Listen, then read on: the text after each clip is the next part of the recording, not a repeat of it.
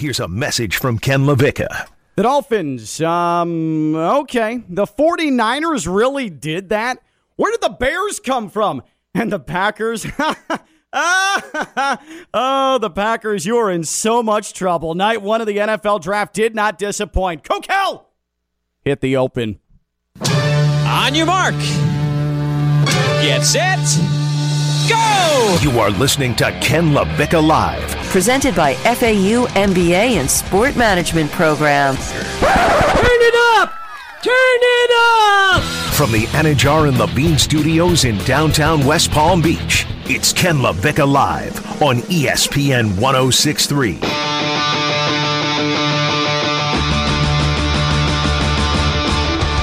That was some hot draft action last night. How do we sort it all out? There is so much to get to. What are the takeaways from night one of the NFL draft? Ken LaVicka Live. I'm that guy. He's Chris Kokell. And we come to you from the Phillips Point Studios, the Anajar and Levine Accident and Attorney Studios, Phillips Point Towers, downtown West Palm Beach, right off the Intracoastal. Well, Kokell, we waited and waited and waited, and then finally 8 o'clock Eastern time came last night. After a couple of hours of Aaron Rodgers madness, and boy, are we going to talk some Aaron Rodgers later, we finally got around to the Jacksonville Jaguars taking all 10 minutes to tell us that Trevor Lawrence was going to be their number one overall pick, which was wildly annoying. And then the action started. Move. If Abercrombie and Fitch was a quarterback, it would be Zach Wilson. I mean, that guy is a porcelain doll. That's the type of thing that you buy in a store and you tell your kids to stay away from it. I mean, his complexion is perfect. His hair is perfect. And he is going to get eaten the hell up in New York. My God. That picture of him in the suit in the hotel window, it was like a Men's Warehouse commercial. I mean, he is straight out of a catalog. It truly is incredible. Like, the day that we perfect cloning on this planet, he's going to be the model. He is going to be what every clone is based off of. How about all those lame pictures he showed yesterday of him lifting weights and him with his suit and tie? As a Dolphins fan, it is going to give me life to see them pass rush the hell out of him and take him to the ground. Like, he's just got the face of a quarterback that I want to see driven into the turf. So thank you, Jets, for doing that. I very much appreciate it. I was looking for a reason to not like him, and his face. His face is the reason. You're going to go with his why face. I don't like him. Oh, man. So the Zach Daddy. The Zach, is that what he's going with? Is that what you're going with? For now, I wanted Justin Fields. Oh, man, it's so good. I wanted Justin Fields forever. How the hell did the Chicago Bears get Justin Fields? How did the Bears, who took Mitchell Trubisky, Ryan Pace, GM, took Mitchell Trubisky over Patrick Mahomes, signed Andy Dalton this year as a free agent, and then immediately told the social media team to embarrassingly tweet out QB1 as if that was some sort of trophy to hoist into the air? How did the Bears get a pass? After all, football karma should have buried them, and instead they get Justin Fields placed at their door in a wicker basket saying, take me in and raise me. How did that happen? What a night for the Bears. What a win that was. They for become them. a winner in our, every show in America right now is who won, who lost. Yeah. They're in the winner category by doing nothing. All right. By just saying, one of the best quarterback, the second best quarterback, tied for Trevor Lawrence his whole life is available to us. Sure, I guess we'll take him. They just sat there twiddling thumbs, picking noses all night, and then all of a sudden, there's Justin Fields right there for you. All right, let's open them up. We want your draft takeaways. What were your biggest takeaways from night one of the NFL draft? What surprised you? What was good? What was bad? What was meh? 888-760-3776. 888-760-ESPN. Whether it's your team, someone else's team, just a team, a player, a college, what are your biggest takeaways from NFL Draft Night 1? We're keeping it simple on this Friday. 888-760-3776. 888-760-ESPN. I'm going to dig in first here on the Dolphins. Jalen Waddle is an exceptional football player. The College Game Day portion of ESPN's draft coverage last night, Nick Saban said that Jalen Waddle is the quickest to come out of a break and accelerate of any receiver he's ever seen. That's high praise from Nick Saban. Chris Grier, Dolphins general manager, says that, hey, Jalen Waddle was the top receiver on our board. Not Jamar Chase, but Jalen Waddle. So, in theory, the Dolphins got what they wanted at 6. I, though, am conflicted because I can't help but go back to the Dolphins sitting pretty with the number 3 overall pick where Kyle Pitts would have been, trading back to 12 where potentially Devontae Smith would have been, and then giving up an additional first-round pick to go back to 6 and get a slot receiver. I know Jalen Waddle is dynamic. I know that Jalen Waddle is explosive. Just an exceptional football player. And it's truly unfortunate that the lasting memory of his college career is the kickoff return injury, the broken ankle, the high ankle sprain against Tennessee, and then him with the 3 catches hobbling off the field at Hard Rock Stadium in the national championship game. I'm excited that Tua has someone that can beat defenses underneath. Well, he can't reach over the top, so it's good to have people underneath. Yeah, well, exactly. Well, and here's the thing, though.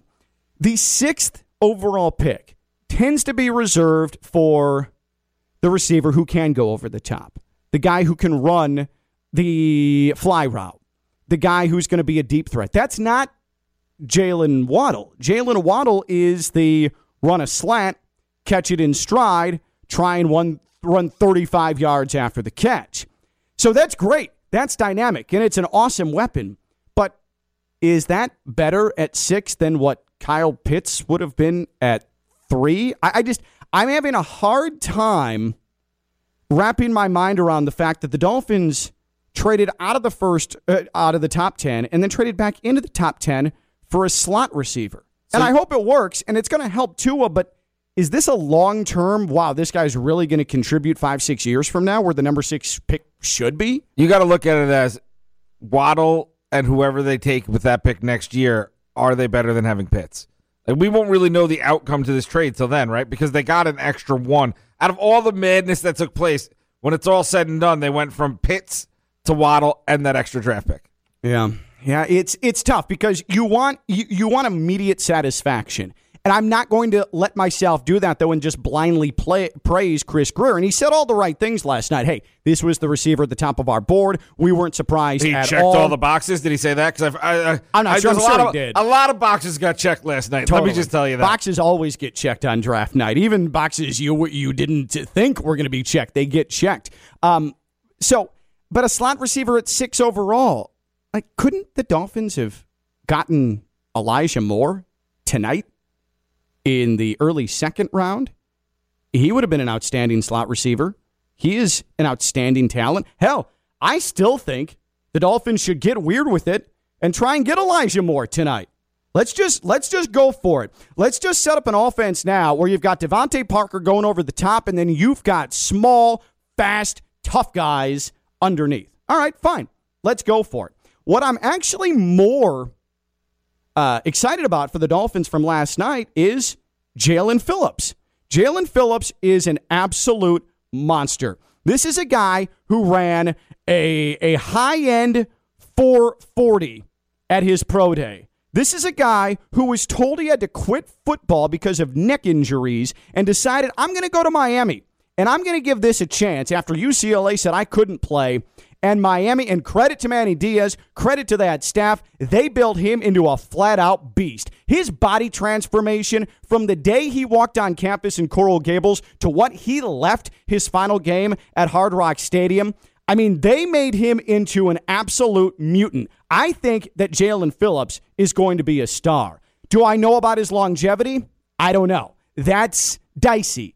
The medicals, a bit concerning. But if I can get 3 good seasons out of Jalen Phillips and I can make Zach Wilson's life hell, if I can make Josh Allen's life hell, if I can make Mac Jones' life hell, then I'm fine with it. I like Jalen Phillips to me, and this is my one saving grace for the Dolphins from last night, is both of these guys, Jalen Waddle and Jalen Phillips are day one ready. They can play week 1, 2021, and contribute immediately for this Dolphins team. So am I over the moon for what the Dolphins did, especially at 6, taking a slot receiver? No. Am I okay with it? Sure. Does it make me feel better that I'm going to see them week 1?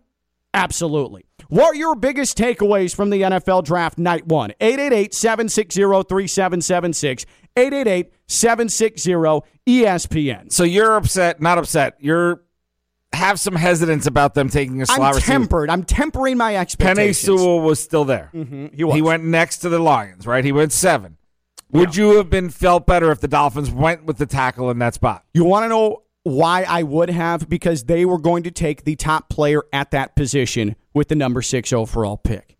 I think Penei Sewell has, of any player picked in the top 10, the best chance to down the road be a Hall of Fame player. Is it sexy? No. Is it necessary? Absolutely. Is his family gigantic? Oh my God. I mean, Samoans are just the completely biggest people on the planet. It is truly incredible. I love the fact, I love Penei Sewell taking up half of his couch, and then 2 other family members taking up the rest of the couch, which was a big couch. Wearing the black boas, too? Right, exactly. In the floral print, I love Samoans because they're so big, but they always love to wear the floral print. They're great. And how about the fact that he tweeted, and you know Pizza Hut's going to jump on this. He's a smart man. In the photo that he tweeted, hey, when there were big nights in our household in American Samoa, my family always ordered Pizza Hut. He, to my knowledge, isn't sponsored by Pizza Hut, but he's got the Pizza Hut box on the... You're right. Absolutely right. That man knows branding. But Penei Sewell, it would have made me feel better because he was the top player at that position, a necessary position on the board at that moment, who I think 15 years from now, we say he had the most illustrious career.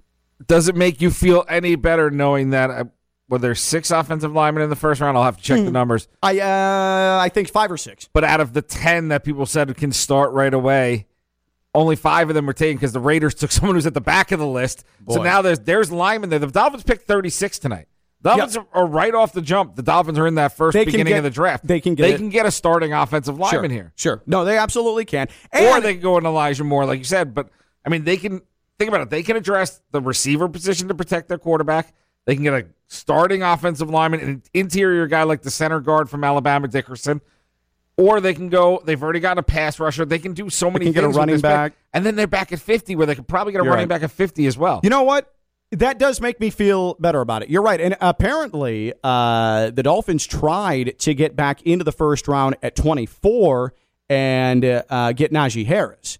They wanted to get the running back out of Alabama, and it did not work out for them. They were unable to get into the first round. If they want Javonte Williams, from all the reports from everybody who knows stuff not like us, that really knows their football, is in that mix with Harris and Etienne, they can get him because all they got to do is offer the Jags to go back just a couple spots. The Jags already got their running back. Yeah. They can say, listen, we're taking a running back. We're not going to impact you. Move back to 36. We'll give you some future draft capital down the road. Like, they can get up and go get a stud running back too. The Dolphins are in a great spot. And they have two third-rounders. Second-rounders, excuse me. I'm so focused on the whole package might end up when I sit here on Monday. The whole package might elicit me to say, hey, that was excellent. Good job, Chris Greer. Good job, Brian Flores. Well done. But right now, I'm just having a tough time rationalizing a slot receiver at the number 6 overall pick. That you gave up an additional first-round pick to get back in the position to actually take when Kyle Pitts could have been yours initially at 3, or Devonta Smith possibly could have been there for you at 12. But let's go to the 49ers. Because what the 49ers did last night, after weeks and weeks and weeks of speculation, and boy, you want to talk about smoke screens, I'll give Kyle Shanahan credit. He smoke screened the hell out of everybody, and everyone, at least the majority of media, the majority of analysts of the draft thought Mac Jones was going to San Francisco. Did all this weirdness of him not committing to someone, was that so his fan base didn't get committed to someone? Probably. Deep in his mind, he was really saying, I want this guy that's in Wisconsin right now to come home to the West Coast. Maybe. Like, let's not fall in love with anyone because we really want that guy. Possibly. But then it also, if it was intended or not, temper the expectation for what they actually did, and that's take a quarterback from the FCS level who has just over 300 college snaps under his belt. The least of any quarterback ever taken in the first round, and you take him number 3 overall. What a risk. What an absolute, boy, Kyle Shanahan is on the clock in San Francisco with his coaching career. As Chris Kokell would say, he is on the clock because that is one of the biggest risks I can remember at quarterback because there's no sample size for him, especially from a competition standpoint. And then you compound it with the fact that straight up, there's just not a lot of sample size from a pure snap standpoint. They got to live with the fact that there's going to be the Stanford quarterback taken, Trask from the Gators, and other quarterbacks probably taking that. If any of them end up hitting and end up being good quarterbacks, anyone who took quarterbacks is going to say, why didn't you see him no matter what? But then they also have to deal with Mac Jones and Justin Fields being. So it's not like they just picked a quarterback and there was, no one knew about this guy. All eyes are going to be on those other Everyone has known about Justin Fields, and Mac Jones' name was out there enough because they put him out there and moved him into that conversation where if either of those two hit, his booty is going to get warm. His seat is hot. They opted for an FCS guy with just over 300 college snaps over 2 players that have been featured in the college football playoff. It is a remarkable risk. And to hear the 49ers talk about it and hear John Lynch talk about it and to hear Kyle Shanahan talk about it, they loved his intelligence. They thought he was the smartest player in the draft, period. That's great. But, brother, this isn't an arithmetic project, okay? This is not a political science sit down. This is quarterback. Here's the other thing, though. I also heard the Patriots got Mac Jones because he was the smartest on the board. Mm-hmm. You know what I mean? No, it's because he was projected, whether it was misinformation or not, to go to the 49ers, and then he ended up right at Bill Belichick's feet. That's why he's with the Patriots. But I'm saying, like, everybody talks about, it's because he's the smart, and the way he answered his questions, like, enough with the coach speak. Yeah. You liked him best because of his film. Let's not pretend it's anything more than that. Yeah. And if it's his personality that's winning you over, get fired, please, because you don't deserve it. Get fired. 888-760-3776. 888-760-ESPN. 888-760-3776. Your draft takeaways, night number 1. You listened to it here on ESPN 106.3. Before we dive in to Aaron Rodgers, I do want to discuss what the Packers did last night. So the Packers spent the day with a whirlwind of media around them. Aaron Rodgers doesn't want to come back. Aaron Rodgers is done with the Packers. The Packers are saying, no, it's just a process. We believe Aaron Rodgers is going to play for us. We're going to work some things out.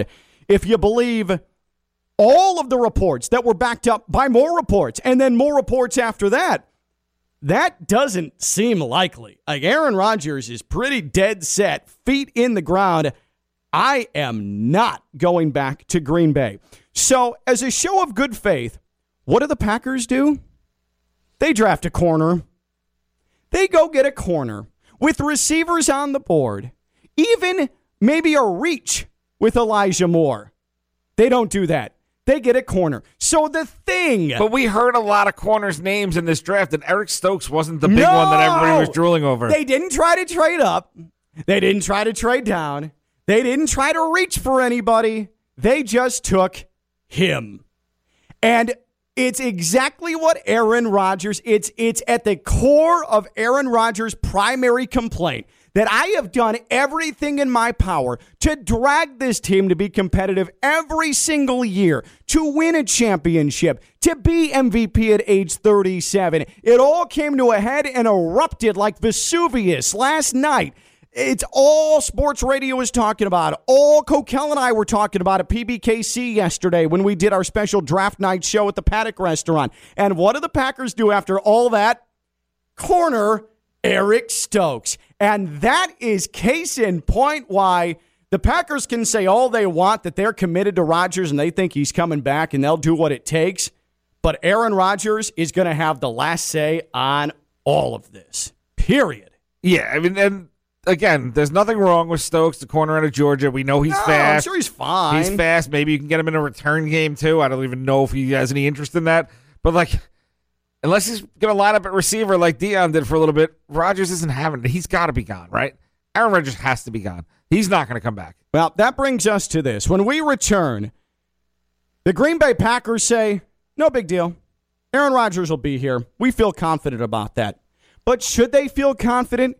Because I'm not sure that QB1, AR12, is in the same boat as the Packers. We've got it jam-packed today. We are full of draft stuff, and we take your calls. 888-760-3776. 888-760-3776. We are brought to you by the FAU MBA Sport Management Program. He's Kokell. I'm Ken Levick. I'm live on ESPN 106.3.